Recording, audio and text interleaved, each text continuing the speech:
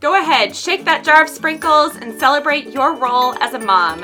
I'm Stephanie Fleece with City Moms Blog Network, and my hope is that the next 40 minutes or so bring a smile to your face, a skip to your step, and a sprinkle or two to your mundane. This is Just Add Sprinkles, Celebrating Motherhood, a podcast by City Moms Blog Network. Hey everyone! I am really excited about today's episode of Just Add Sprinkles because it's a topic that hits very close to home for me, and that topic is picky eating. Like, insert horror movie screams. Like, truthfully, this is a struggle, if I'm being honest, in our home. And dare I say, I don't just have one picky eater, I have two picky eaters. So 2/3 of my children, I would say, are picky eaters. And so every day, this is a subject that is on my heart and on my mind, which is the very reason why we're bringing it to you today. In my personal search for resources on picky eating, one of the very best resources that I found on the topic is called Helping Your Child with Extreme Picky Eating by Dr. Katja, Rowell, and Jenny McLaughlin. So I'm thrilled that of those two authors, Dr. Rowell is our guest on today's podcast to talk with us about picky eaters. Dr. Katja Rowell is a family doctor and childhood feeding specialist. She is also an expert in relational and responsive eating and happens to be an author and co-author of 3 books. So our conversation is incredibly enlightening and encouraging for all of us with picky eaters, myself included. So here's our conversation. Katja, welcome to the Just Add Sprinkles podcast. Thank you so much. I'm excited to be here.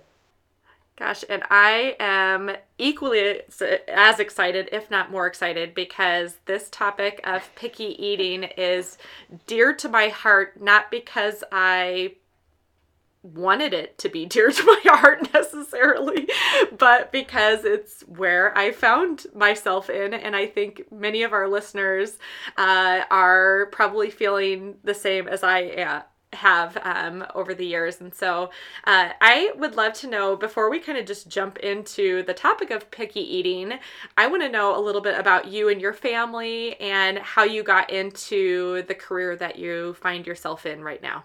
Sure. So I'm a family doctor by training, and so, I did everything from delivering babies through hospice, and I loved working with parents and young children, but it wasn't until I had my own child that I found my way to this work, and and I think that's actually something that's important to mention right off the bat is that I thought I knew what I was doing as a family doctor around feeding. I think that a lot of your parents, a lot of moms out there are going to their pediatricians and family doctors and nurse practitioners, and they're asking for help with picky eating and eating problems. And it was really humbling that as a clinician, I was giving out advice when I really wasn't trained to. And I think that's one thing that's so important. Just to sneak right in there in this question is, if you're going to a doctor and they're blowing you off, or they're saying, well, don't worry about it, or this is nothing, and your gut is saying no, or I'm struggling, or I really need help, find that help, because the sad truth is that a lot of physicians don't get any training in this topic. And so that was my reality. And then I had a child, and our issue was a little different than picky eating. She loved to eat, and I didn't know how to manage that, and I was worried about eating disorders and weight problems, and I didn't really know what to do. So as a parent, I found Ellen Satter's work, and I actually trained with her, and I read her book called Child of Mine, which is still my number one sort of go-to resource. And within 2 weeks of instituting this division of responsibility and responsive feeding, it was like night and day in our home with our then toddler. And now she's 12, and I've just really seen the benefits over the years of learning this evidence-based or evidence-informed feeding style. And she does well. She still went through her picky stages. She was a typical kid, so we went through a lot of picky stages where she wouldn't eat bananas or eggs for 6 months at a time.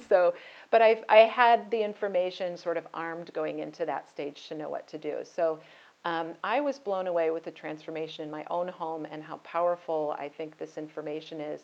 So I actually pivoted, and this has been my work now for the last about 10 years, really to help families, because I think that growing up for kids, and when they can grow up to feel good and relate to food in a good way and their bodies, it's to me it's like pure preventive medicine.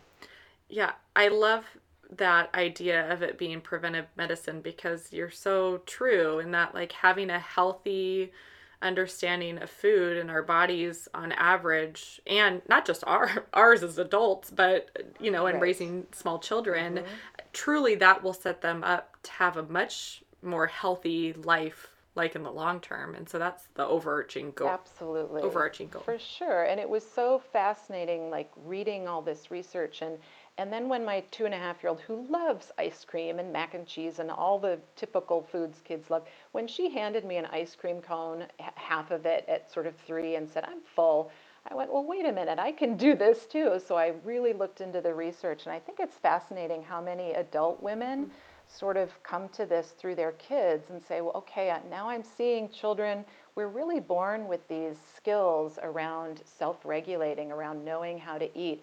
And watching it with my kid from the beginning really inspired me to also sort of read more and heal some of my own eating issues, which weren't too severe, but it's just amazing what a transformation I think it can Oh, make for the whole family. for So. sure. Well, that's super interesting. And I'll speak just to my experience in that I'm so glad that you mentioned the general physicians likely not having a lot of training in this regard, because while I have a fantastic pediatrician that I've loved for a long while, I was definitely in the situation where this pediatrician was telling me, like, in my what I know now is an extreme picky eating case, was like, oh, Yeah. it'll get better, like, and every Mm-hmm. suggestion that she'd give me, I'd try and it just wouldn't work.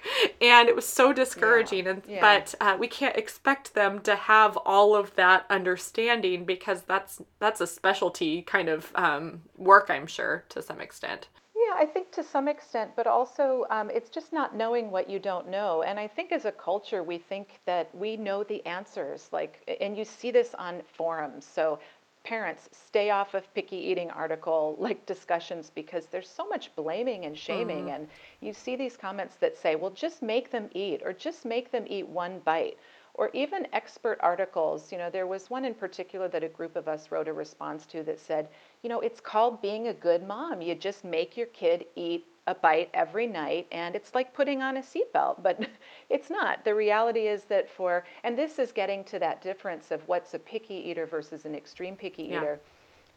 A typical picky eater, you say you need to take a bite, and they might do it, and it might be, some whining. I don't think it's particularly effective for even typical picky eaters, but with an extreme picky eater, you ask them to take that one bite, and it's a 45-minute standoff, or it's a panic attack, or a Mm, meltdown.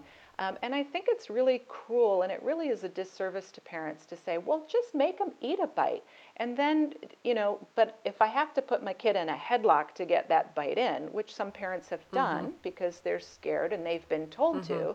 to, that's counterproductive. And so I'm glad you're sharing your experience, because so often we hear parents who are like, look, my kid's only eaten microwave bean burritos and, French toast fingers for 6 years.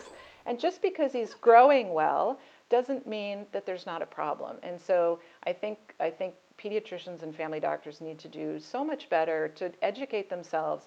And it's not that hard to even just learn kind of a checklist of what's typical, what's extreme, Right. and then to refer parents to some good Yeah, resources. yeah. Well, I'm going to just share a little bit about my family because I think it'll be interesting for our listeners and probably for you. But I've got 3 girls.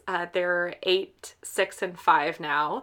And I my extreme picky eater, which I mentioned earlier, is our first, and truthfully has been extreme picky eating pretty much from the beginning. And I thought there's something that I did wrong, like essentially. And as you're mentioning the headlock, not that we ever did the headlock, I feel like we tried almost every option available to try to get this kid to eat more. And on a more personal note, and I know you mentioned that you have a daughter too, I am fearful, even to this day, that I want my girls to have a healthy understanding of food, because I know that eating disorders are prevalent in today's society. And I want them to feel comfortable coming to our table, and for it to be a positive experience for them, and to not grow up like from early on having this terrible like experience with food. And so my extreme picky eater, I had all of this going on in my mind, right? And then our second came along, and she eats everything. She's like our foodie. She loves everything. She literally never puts up a fight about anything. She'll probably be a chef someday because she just loves great food, so much like myself. And then we've got our third, and she, I would say, is a much more typical picky eater. And I don't have like all of the checklists like you mentioned, which I think we need to go into. But I've got the full spectrum of things going on. And the good news is I felt to some extent like, okay, it's not entirely all my own doing. Like, these are all just very unique kids, because I've done everything the same with them, but it takes unique strategies with each of them. And so that all being said, I would love for you to dive in, if you are cool with it, into more of what you mentioned, the checklist of like, what's a typical picky eater? What would be an extreme picky eater? And how do you deal with them differently? Right. Well, and your story is very typical of what I hear too. In some ways, it's very reassuring. Like, oh, it's not me. I've got a good eater and one who's really struggling. It's such a combination of things, and it exists kind of on a continuum. And so, and also, half of all kids are picky to some extent. And this is not just America. Everyone sort of, oh, you lazy American moms. French moms do everything better, right? No, there are actually, a Danish study showed very similarly that about half of kids, even in Denmark, are picky. So it's a typical thing, starts at about 15, 18 months. So I'm going to list sort of what a typical picky eater is. So they've often done pretty good up to about a year and a half. And then developmentally, they're developing their personalities, and they're learning to say no, and they're learning to control their environment. So, and that's what they should be doing. So if we think about it in that way, of course they should reject or toss their less favorite food on the floor to see if they can get something they like better. That's part of developmentally what they should be doing.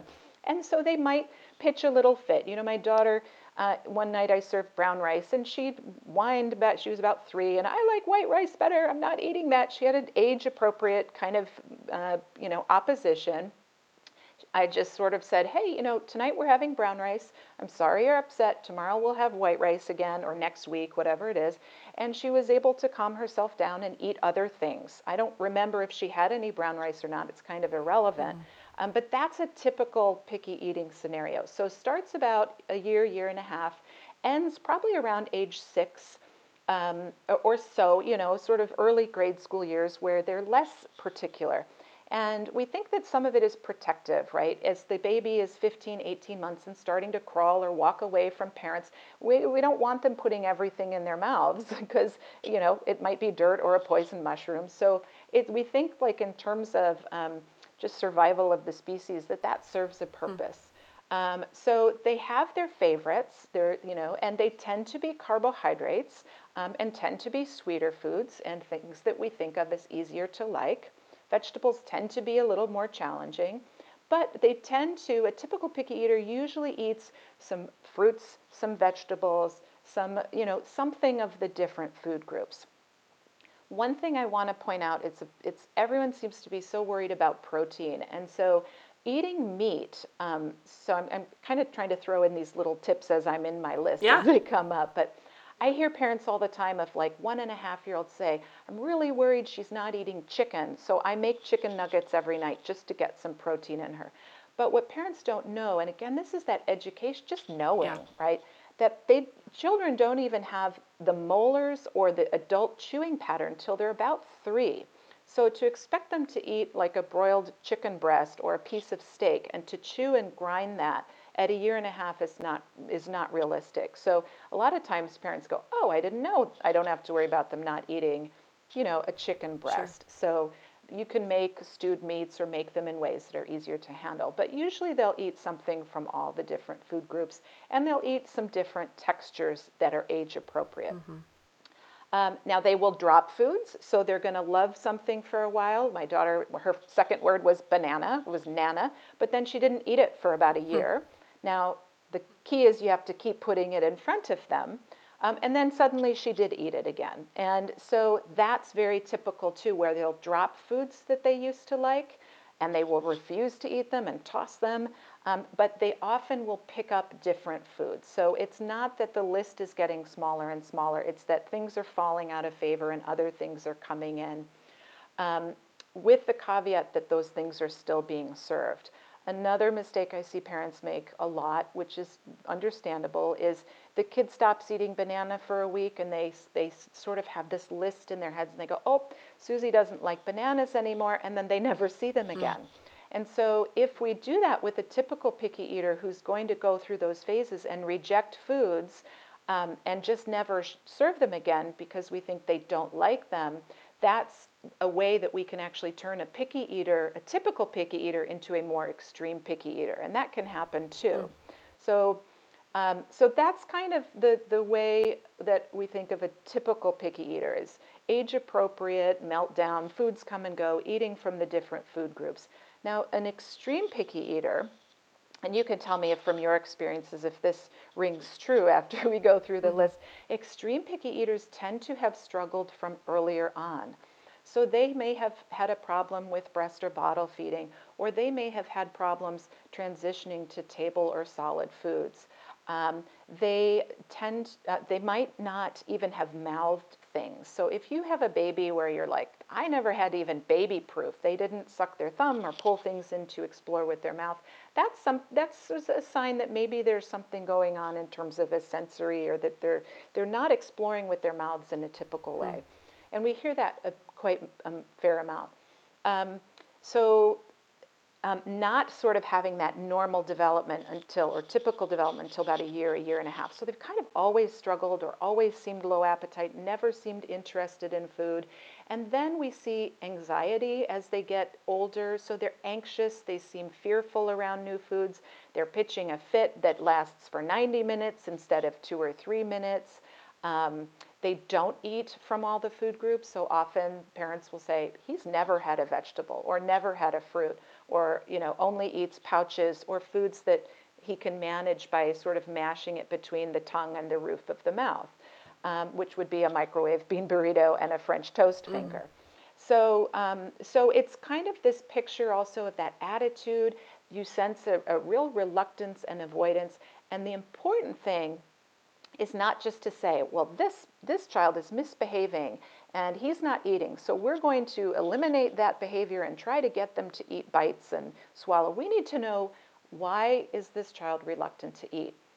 And generally, if we think about it, like anything that makes eating or digesting or pooping, that process difficult or uncomfortable or painful, will lead children pretty typically to not want to eat. If it hurts or it's hard to do, I'm not going to eat. So if they have an oral motor problem, if it hurts to swallow, if they have food allergies or constipation, or they've had surgeries around their mouth, or they're on the spectrum and crunchy foods are actually uncomfortable, or they've had coercive feeding. So some I've had clients where the doctor said, do what you have to. So they did kind of clamp the baby's head, or they did force feed out of fear or desperation, or they've had an aspirating, which is a choking episode that's scary. So always trying to look at it. Why is this happening? Why is my child struggling with eating? So always being sure to rule out medical things or oral motor. And that's where the doctors, you got to at least listen and take a history before you say, well, don't worry about it. So sometimes it is a misperceived worry. Like the mom who said, I always feed him chicken nuggets. That was a worry she had around protein and his chewing skills that was actually unfounded. So a little support and education had her right back on track. But had we not done that education, she's much more likely to have a kid in 2 years who only eats chicken nuggets. So that's kind of in a nutshell. Did that all cover it and make sense? Yeah, no, I think that makes a lot of sense. We'll get back to more of my interview with Katja in just a moment, but first I want to quickly share with you some thoughts on this very topic from within our City Moms Blog Network sisterhood. Megan Metling is a writer for Dayton Moms Blog in Ohio, and she recently wrote this post that I know will resonate, especially with those of you that are listening that have a picky eater yourself. Here it is in her own words. If you made a beautiful stir fry for dinner last night and your child ate half a piece of carrot and 3 bites of rice, this post is for you. If you scour Pinterest after the kids go to bed, frantically searching for new and creative ways to hide nutrients in your child's meals, this post is for you. If you're so tired of reading about parents whose kids eat things like bok choy or radicchio, and your kid doesn't even really like sweet potato fries, this post is for you. If your child thinks that cheese crackers and Cheerios are food groups, this post is for you. Our almost 2-year-old daughter Ellie used to be a pretty adventurous eater. Back in the days where she existed on purees and pouches, I could get her to eat just about any combination of goodness. Pear mixed with kiwi and peas, done. Mango with oatmeal and butternut squash, she couldn't get enough. She ate things I can't even pronounce, like acai berry and amaranth. I remember smugly thinking, this is so great. She'll be one of those kids who never has to eat off the kids' menu and with whom we won't have to bargain. 3 more bites of carrot and you can have a cookie. Boy, was I wrong. I'm not exactly sure when it happened, but our adventurous little eater became the kid who would exist solely on yogurt and peanut butter if we let her. The independence of, I can sit in a big girl chair and feed myself, seemed to coincide with a realization that she could now choose to eat all of her cheese, but feed all of her strawberries to the dog. The battle to find ways to get nutrients into her became a daily struggle. Those of you who are also blessed with a picky toddler know the struggle. I've tried going back to purees and making my own pouches so that she can still feel independent. I've tried feeding her in shifts, so she has to eat all of the green beans before earning the granola bar. Last week, I tried hiding spinach in her mac and cheese. I literally watched her pull strings of spinach from her cheese-soaked mouth and throw them on the floor. How did she even know it was in there? When your toddler is a picky eater, you also know the guilt and shame and constant self-questioning. Did I not introduce her to enough flavors when she ate purees? I wonder if it's all that popcorn I ate when I was pregnant with her. What's more important, getting her to eat kale or getting calories into her? The struggle is present as you watch with hope as your toddler takes a bite, just to spit it all back out in all its disgusting glory. You learn to stop ordering food for them off the kids' menu at the restaurant and instead pack a lunchbox filled with proven winners so as not to make a scene in public. You read all of the message boards with mamas whose kids eat green smoothies and Indian food, and you wonder what they're doing differently. You put peanut butter and raisins on celery, and you find a book about ants to read during snack time to make it fun and engaging. And in the end, you give in, and you let them eat the chicken nuggets and the graham crackers for dinner, because at least they ate something. The truth is this: some toddlers are adventurous eaters, some are not. We're all doing the best we can, whether the healthiest thing our kids ate this week was a cheese stick or Brussels sprouts. And so to all of you mamas who are also blessed with a picky eater, know that there's another mama out there whose toddler is sitting on the couch right now, rounding out her 3rd package of fruit snacks. Fruit snacks are fruit, right?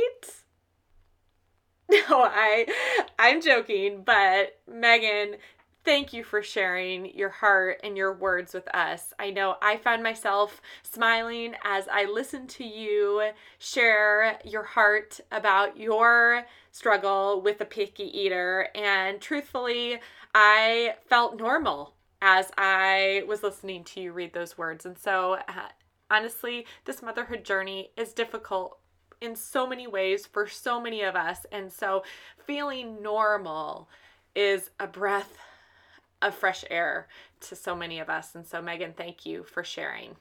Okay, here's the rest of my conversation with Katja. Yeah, no, I think that makes a lot of sense when it comes to, and yeah, I really appreciate you kind of distinguishing between the two, because I think the term picky eating is pretty commonplace now. Like, I feel like for the most part, most moms at least have one kid that they call a picky eater.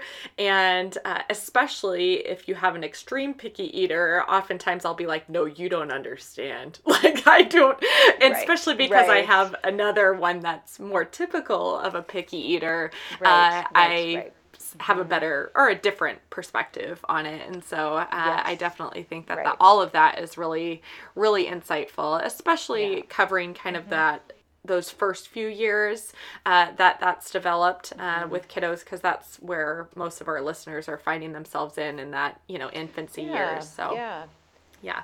And it's such an opportunity to turn things around. The better, if you can get some help and support and education at 9 months or 15 months, and I'm not saying that all kids need feeding therapy. It might be a book or some videos or, that getting just that support to get back on track can make such a huge difference. And that's one thing that really upsets me when you have a 5-year-old who's going in, say, for treatment, without understanding the early struggles or you're missing a huge part of the picture.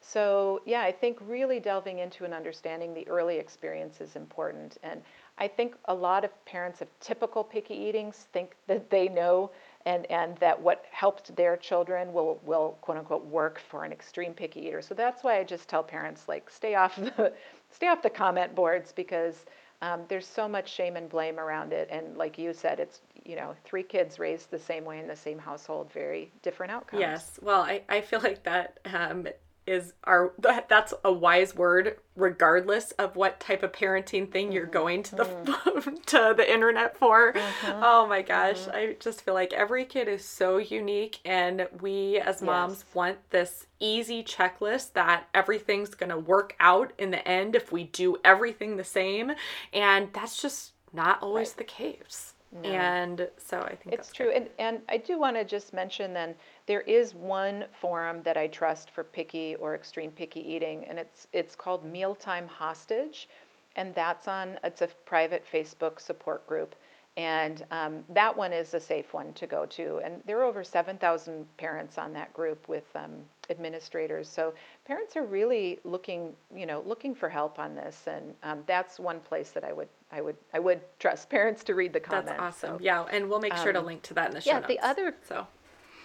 Yeah, thank you. No, and sorry to talk over you. The other thing, this is such a complicated topic. I know we just have a short amount of time, but you mentioned that every child is unique, and that's absolutely true. But what I also want to mention is that what's really exciting about this responsive feeding model that I work in is you don't actually have to have radically different ways of treating the kids in your family. That you can actually feed a typical picky eater, all 3 of your girls with the same underlying strategies. And that's such a relief, because you know what it's like if you are trying to make one of your kids eat a no thank you bite, but the other one doesn't have to. That's not going to fly. Right. Why doesn't she have to do this? I don't have to do this. And so, if you have one kid, it's easy. You can kind of do what you need to do. But the wonderful thing is also that I think that the way we treat typical and extreme picky eating, for the most part, is kind of the same underlying principles with a few tweaks here and there. And so that, I think, is part of why I love the work I do. And so often I hear from families that I've worked with where they say, our extreme picky eater is doing better. They're less anxious at the table. They're coming to the table. We're having a better time. They're not yet branching out a ton because that takes time. But boy, the sibling is like now wolfing down lentils. And so the siblings who don't have necessarily the same challenges often really improve when the sort of changes are instituted at the table that just make it less of a battle zone. Yeah. Well, let's talk about that because, and I know I mentioned the fact that I want our family mealtime and our table to be an enjoyable space for all of us to come to, myself included. Like, I think we went through a period of time when it was just so stressful that it was anything but enjoyable for myself, and I have to imagine my kiddos felt the same. And so when I'd love for you to speak to family meals specifically, and what are some practical things that you found that work in that space for picky eaters. Well, and so family meal times, it's kind of this panacea now of, your kid will be smarter and blah, blah, blah if you have family meals. And I think there is some truth to that. But I think also the flip side is that like miserable family meals are kind of a red flag for developing, if you don't already have eating problems, for developing eating problems and eating disorders later. So it's linked with that. So I think that there is a protective factor of eating together. And I think that so a couple things, it's really daunting when you're working or you have multiple kids.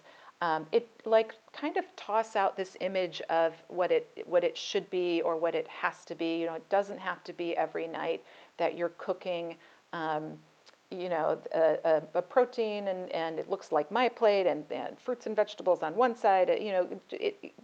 Start with what you can do, and if that means paper plates, I know I've worked with families who live in small city apartments and they don't really have space or a big enough table to sort of serve family styles. So we might tweak it, or they might use smaller bowls and go back and forth, or they might have a bookshelf near the table where they're putting the bowls. But I think the first step, and that can make the most difference, is to let children, as they're able, to serve themselves at meal times. So this is a little extra work, but you putting a serving bowl in the middle of the table, and always having something that every child can eat. So let's say your 8-year-old has a list of 10 things. Something from that list of 10 accepted foods needs to show up on the table. And it might look weird to have a bowl of pretzels next to, the takeout rotisserie chicken and, your baby carrots or whatever it is. But trying to have something at the table, even if it's bread or rice or bananas, whatever it is that every child can eat. Now, for a lot of kids, as soon as you pre-plate their meal, right? I'm going to put what I want them to eat. As soon as you set that down in front of them, the battles have begun. Yes. And so, particularly with extreme picky eating, where there's anxiety kills appetite. And if there's a child who's not eating enough amount, where we're worried about weight gain, we want to do everything we can to decrease anxiety at eating time. And actually there's a fantastic blog that I'll get you called With Mealtime Hostage, where the quote said, changing the way food was served just made a huge difference. So going from pre-plating to letting children serve themselves. And it might be a 2-year-old letting them grab a corn muffin and put it on their plate. So it's that autonomy, it's that sense of a child having control of what goes on their plate that can be a huge difference. Now, in some therapies, they'll make you put something on their plate that you want them to get used to, or they'll make the child poke it or lick it or kiss it. And for some children, that sends their anxiety skyrocketing. And if that's the case, I tell them not to do it. Don't do it then at meal times. And if you can imagine, anytime as a parent that you can empathize with your child, I think it makes a huge difference. So put it this way, like if every time you sat down to a meal and, everyone closed their eyes, whatever you're doing, walking your stroller, or, washing the dishes, whatever you're doing, close your eyes and think of a food that you can't stand. Your least favorite food in the world. And for me, it would probably be oysters. I've never touched them. I don't know why. So let's say now every time you sit down to a meal, there's a little pile of your least favorite food on your plate, and it's an oyster. And even if you don't have to eat it, even if all you're supposed to do is poke it with your finger or lick it or something, or even just smelling it or seeing it on your plate, what would that do to your appetite? Might you get mad? Might your appetite drop? Might you, not want to be at the table? Might you not eat and then sneak back 45 minutes later to get a granola bar because now your anxiety level has decreased? So I think the number one tip that helps with picky eating, both across the spectrum, is allowing children to serve themselves. So family style meals is kind of the number one thing. Yeah.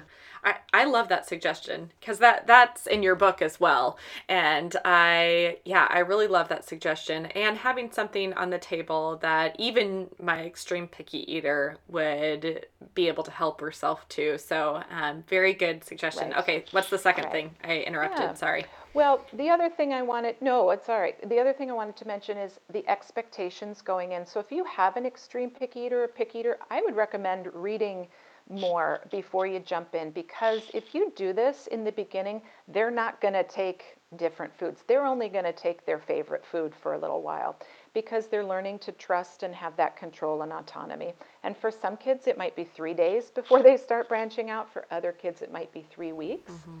If you're dealing with low appetite, once the anxiety goes down, often the volume of their favorite foods, as how much they're eating, will increase pretty quickly.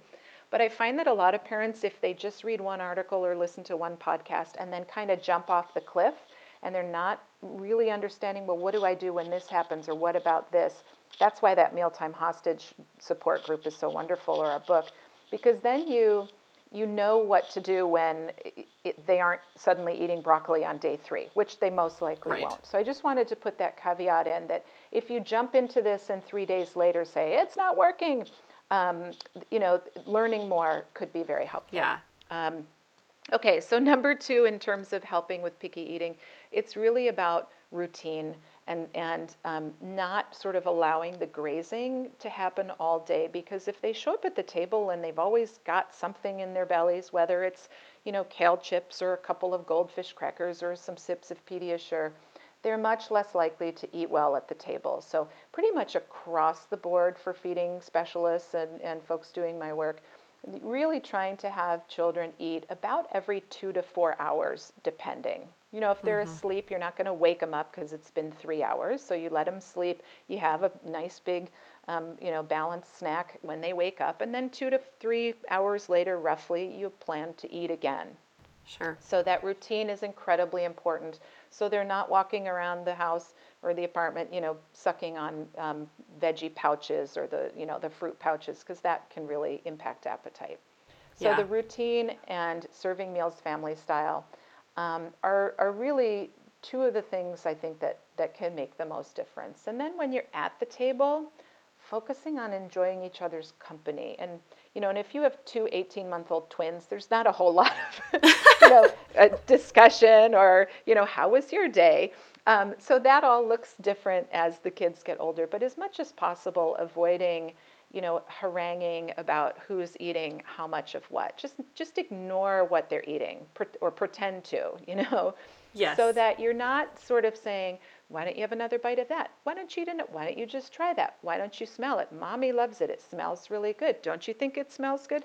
Because that, when a kid is reluctant to eat, that all it does is make them more resistant. So really try hard to try to talk or think about anything but what or how much they're eating, even if you keep track afterwards. Yes. Yeah, no, that is so good. I've got 2 go-to questions that our family discusses at the table if conversation is lacking, which it very rarely does, but if conversation is lacking, just for what it's worth, I figured this might be helpful to some listeners that are looking for some stuff. I always ask everyone, what did you do that was kind for someone else today? Because I think people, and kids included, need to be aware of how they're treating other people, and they should be able to come to the table every night with an example of something kind that they did for someone. So that's one of our discussion questions. The second one is, what's something new that you learned today? And my husband and I have to participate because I do think that there's always something new that we can learn and share with each other. And so I know that that's not feeding themed by any means, but for us, those two questions have helped around the table. It absolutely is. And, we used to go around the table and say, what was some favorite part of your day? And I mean, it like kind of melted my heart when at the time my 5-year-old would say, right now, dinner. And yes. Oh, yes. that is so, it's so wonderful when people actually want to be at the table. Yeah. And so often parents of picky or extreme picking say, you know what, I feel like my only choice is to fight over every bite, or bribe with video game time or reward or whatever it is, sticker charts, or to give up and actually enjoy each other and then just let them eat chicken nuggets. But there really is a third option that helps everyone enjoy each other and connect. And then also that helps children in terms of that journey of becoming eating competent. Mm-hmm. And the other thing I would say is for parents to kind of not focus on each meal in terms of nutrition, but to think more over like a whole day or even a week, because especially preschoolers, the way typical healthy preschoolers eat looks bonkers, right? They're going to eat, 3 scrambled eggs one meal, and then they'll lick a blueberry 3 hours later and say, I'm done. And the impulse of parents is to say, well, no, that's not enough. You can't just eat half a graham cracker. You need to eat, and this is very typical where we try to get them to eat a few more bites or have a little bit more. But when we do that, over time, we can actually bury those skills that children are born with to trust their bodies to know how much to eat. So we want to try to get away from, just 2 more bites or finish your chicken, then you can have. So really children have, if we put out, balanced foods overall in front of them, there's a lot of skill and ability there that we can foster. And so, and if we know that it's normal, and I take my finger and I I go up and down like a crazy mountain, and lots one meal and a little bit the next. And sometimes kids go through these growth spurts where for 3 or 4 days they eat a ton, and then they don't eat very much for 2 or 3 days. And so also understanding that the appetites of young children appears very erratic. And if we know that in another 2 hours we can offer them food again, they'll be okay. They don't have to have a protein, a fruit, a vegetable at every meal. They're going to be fine. And let's say you're out playing. I mean, this is the other scenario. Routine can really rescue you. And, if we were out like at a water park, and I would actually say, okay, it's been about 3 hours. Let's sit down. Here's some clementines, some crackers, some whipped cream cheese, whatever it was that I packed along. So this is some effort too. Or a milk box and a granola bar, whatever it is. Now, if they are so into the activity and they don't eat much, then I'm going to move dinner up an hour, and that's okay. There's flexibility. But I think for the most part, sticking to a routine is just so helpful in terms of helping their bodies, regulate, and that if they don't eat much, that one meal they can make up for it the next, and that's very typical. Sure. Well, Katja, this has been incredibly helpful and insightful, and I think we probably could talk for another hour about the topic. I know. I'm I sure feel like I have so much more I want to share. I know. Well, we might have to have a part 2 because I've got questions, and I know listeners have questions, but you mentioned a number of different resources, and I want to make sure that our listeners also have access to your books, and so we'll make sure that all of that is linked to in our show notes. And so if you're listening and you're interested in reading more about this topic, and I love that you mentioned, don't just read one blog post about the topic. There's a lot, especially with extreme picky eating, there's a lot to know before you can really handle the situation well. And so we'll make sure people sorry, it's not like my one, here's the secret and now go forth. It's really kind of a whole philosophy. And some of your listeners, though, will make a few changes and see huge improvements and really kind of take off running, and others will need more support. And that's just knowing that, I think, is important. Yes, for sure. Well, thanks again for joining me today, and I really appreciated our conversation. Me too. Thank you. And that's it for this episode of Just Add Sprinkles, Celebrating Motherhood. If you're a mom of a picky eater like me, I hope you found some useful information in this episode. A special thank you to our guest, Dr. Katja Rowell. Thank you so much for sharing your expertise with us. The book that she co-authored is called Helping Your Child with Extreme Picky Eating, and their website is extremepickyeating.com. Their book is available on Amazon or where books are sold, so make sure to pick up your copy if you think that would be a good resource for you. Next time on Just Add Sprinkles, we're talking about a serious topic of infertility. It's such a tough topic for so many moms, and we'll hear from some moms who've dealt with it and are dealing with infertility themselves. Thanks for joining us today, and remember, Mom, you are doing an awesome job. Keep it up, and don't forget to just add sprinkles.